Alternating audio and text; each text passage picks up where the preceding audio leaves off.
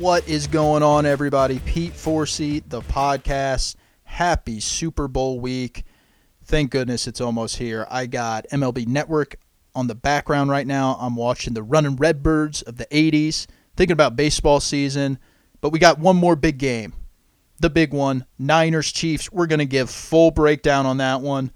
We're going to talk a little bit about baseball. I had one thought pop into my mind today, and it actually pertains to the Cardinals on a player I think they need to sign.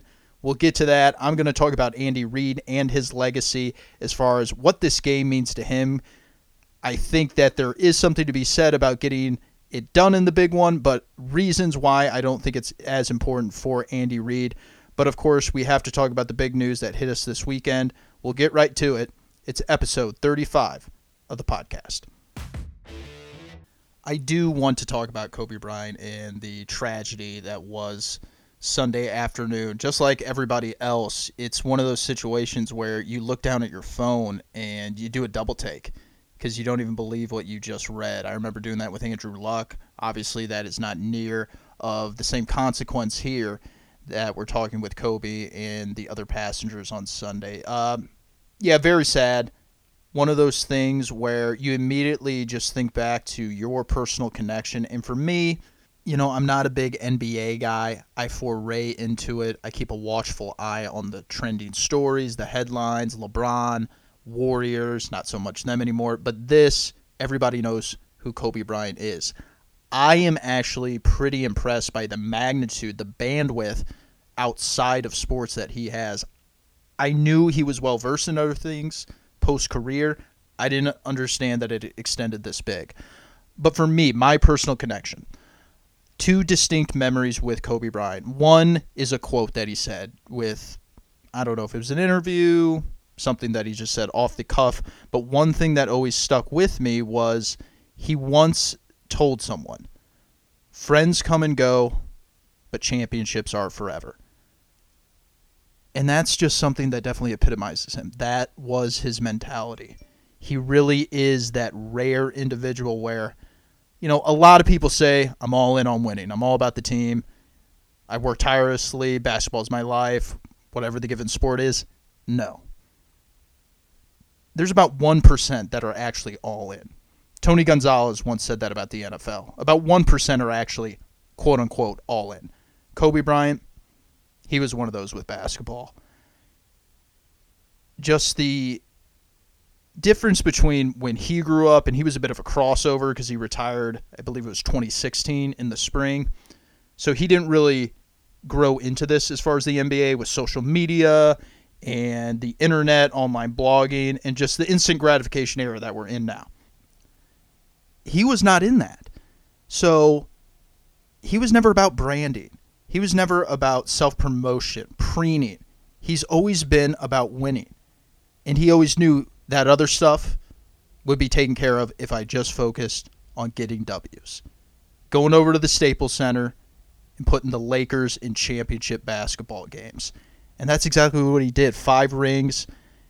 You got all the stories of him waking up at 3 a.m., having his own personal workout, not leaving the gym, putting up 800 shots, and then the official practice starts. And then he goes to his own shoot-around by himself, and then later on that night, 7 o'clock, there's the game, and he's just getting buckets. And it just goes to show you the rarity of the top athletes, the elite athletes in any given sport. What do they all have in common? They're willing to give up so much. So much.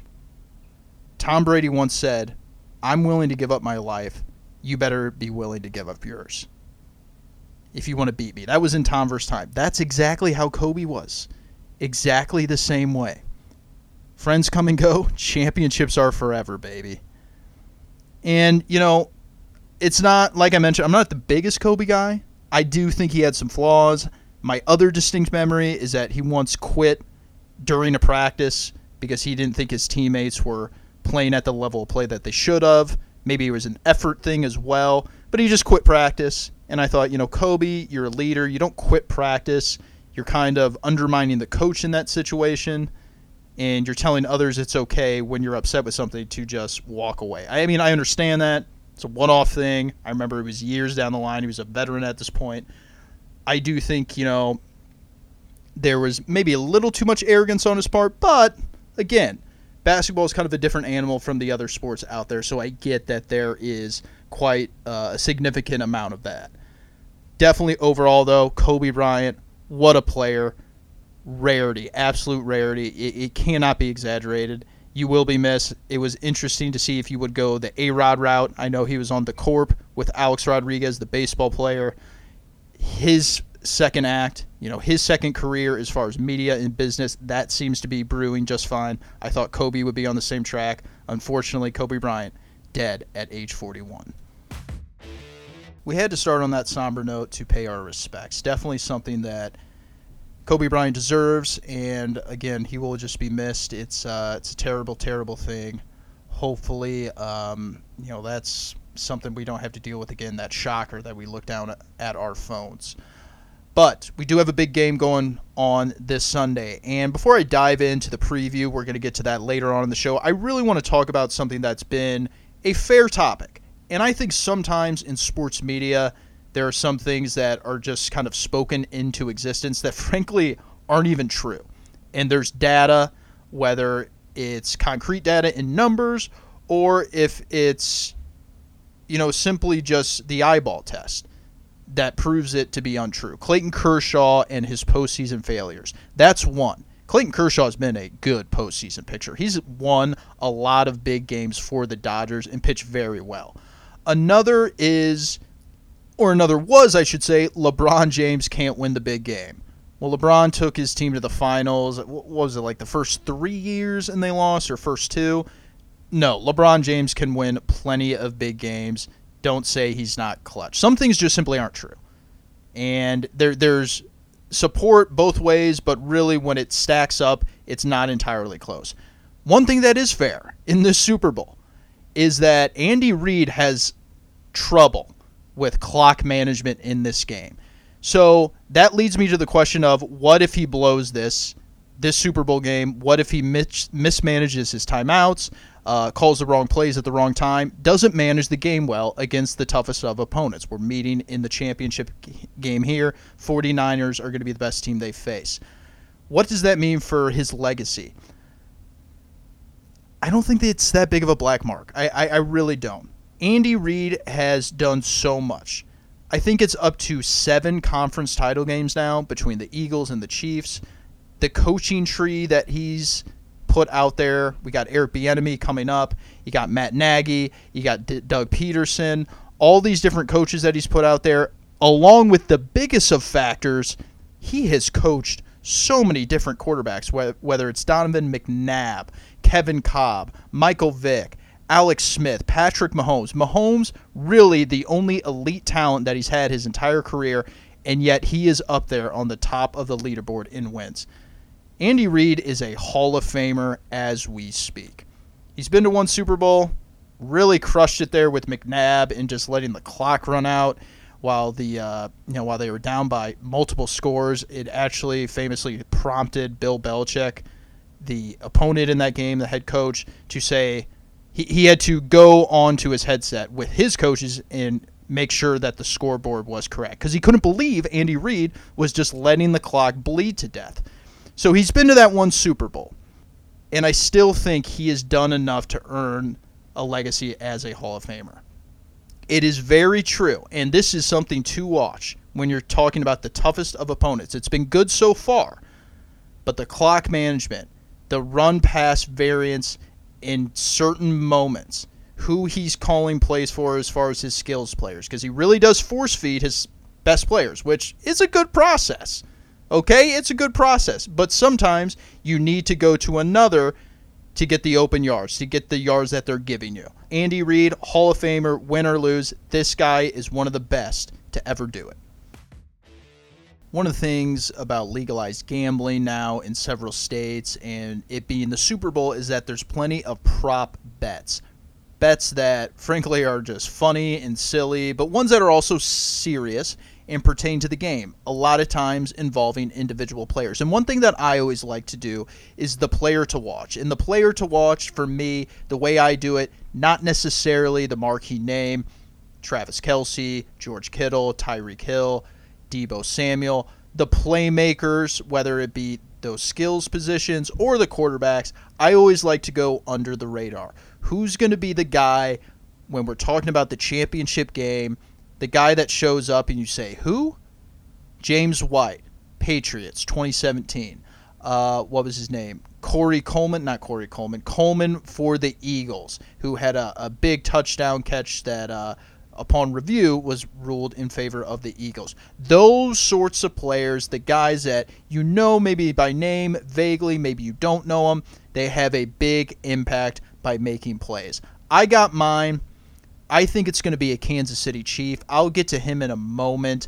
I will say, though, more than likely, I think this is going to be a game where whichever of the stars, whether it be the 49ers or the Chiefs, it's going to come down to them playing their best. Really, Patrick Mahomes, Jimmy Garoppolo, is he going to throw that interception? It's going to come down to those guys. But for the Kansas City Chiefs, the player to watch on their side, I think it's going to be Darwin Thompson, running back. Now, Damian Williams does get the biggest timeshare of those backs. LaShawn McCoy, probably not even going to be active for this game. But beyond the other skills players on Kansas City, I'm picking Darwin Thompson. Why? I think he's a tough cat to bring down. His broken tackles after contact, about 70 attempts, 4 missed tackles. I like that ratio. I like that he gets nearly 2 yards after contact. That's pretty good. It's not as good as Damian Williams, 3.2 yards after contact per carry. But I like Thompson. He's big. He's not as fast, doesn't have the breakaway speed, but that's going to be the difference between getting those first downs if Kansas City cannot get those chunk plays. The reason I say it's going to come down to the stars in this game is because I do think Kansas City's going to get a lot of chunk plays. But if they're forced to play a game, a manufactured game, Patrick Mahomes, who he hasn't been tested in that area a lot. Patrick Mahomes is sensational. I said last week he's the best player in the league. He hasn't been tested too much as far as manufacturing drives. If they're forced into that game against this Robert Saleh defense, I think Darwin Thompson could become a big X factor in this game. I like his broken tackle ratio. I think he's a tough guy to bring down. He can catch the football. Watch out for him. Could be a sneaky big player in this Super Bowl. I do have to take a brief detour into Major League Baseball because there was a thought that I thought was pretty interesting and popped in my head today in regards to the St. Louis Cardinals. This is a Super Bowl preview show all about the big game this Sunday, but there's something going on with the Cardinals that I had a thought, and it relates to Yasiel Puig and the fact that he remains unsigned at age 29, relatively similar to Marcell Ozuna, who the Cardinals let walk to the Atlanta Braves. The Cardinals still have not replaced an adequate player to be their cleanup hitter, to bat number 4 in their lineup. And we all know that lineups are fluid and everything, but with Nick Castellanos signing a 4-year deal with the Reds, $64 million yesterday, it really got me rolling upstairs mentally. The cylinders were firing in regards to what are the Cardinals doing? Why are they letting this happen? They're being stagnant, and they're not taking the initiative, and they're not being aggressive. And you know who I thought about that would not let this happen and isn't letting it happen?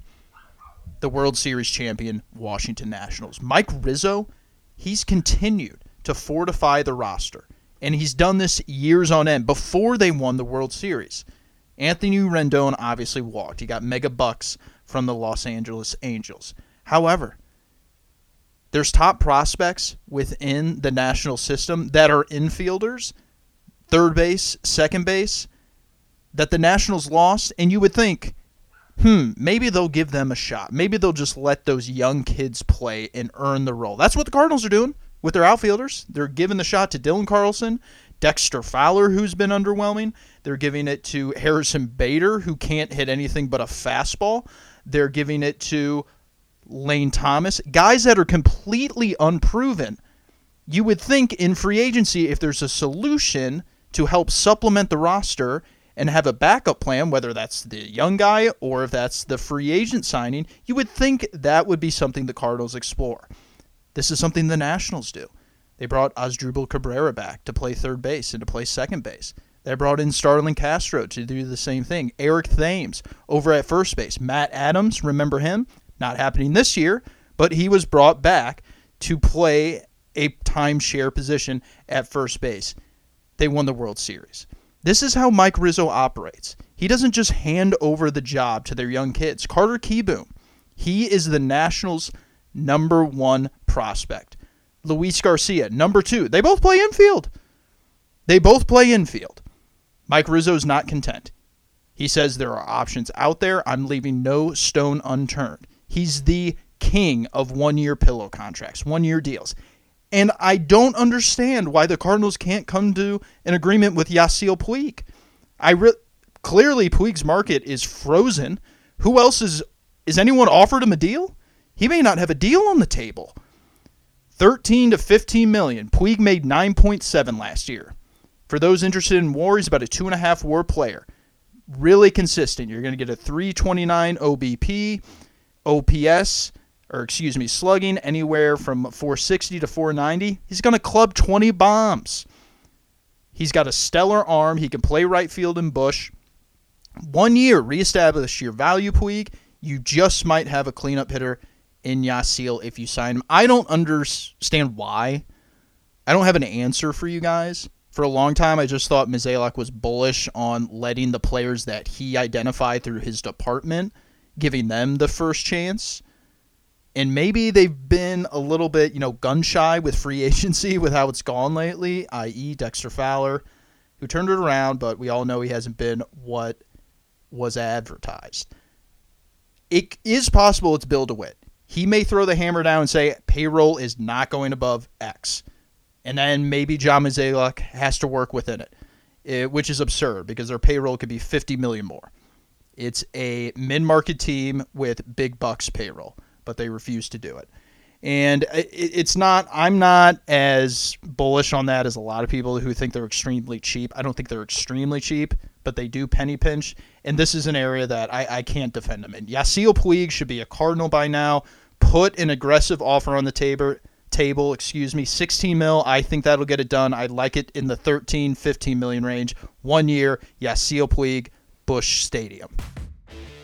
All right, getting to the actual game and what I think is going to happen. I'll preface by saying I always, take it down to the wire here. I always hammer it out the day of.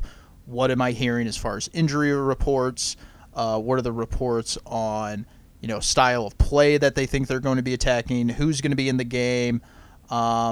Mainly health-wise, but I do just like to consider the overall schematics of it all.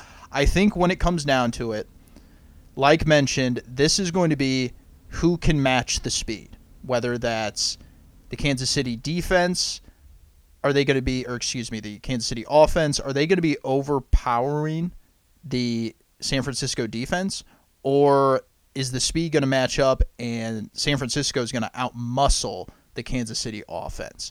So speed, toughness, which one's going to be the bigger factor during this football game? Right now, I tend to say the speed of the Chiefs. I just think it's going to be an absolute track meet for them. But at the same time, this front four of San Francisco, they can really just pinch the pocket for Mahomes. They're not going to try and rush him. You don't try and rush him. You just try to pin him and stay even with him so he can't break outside and make plays on the run. That game against Tennessee, he was sensational.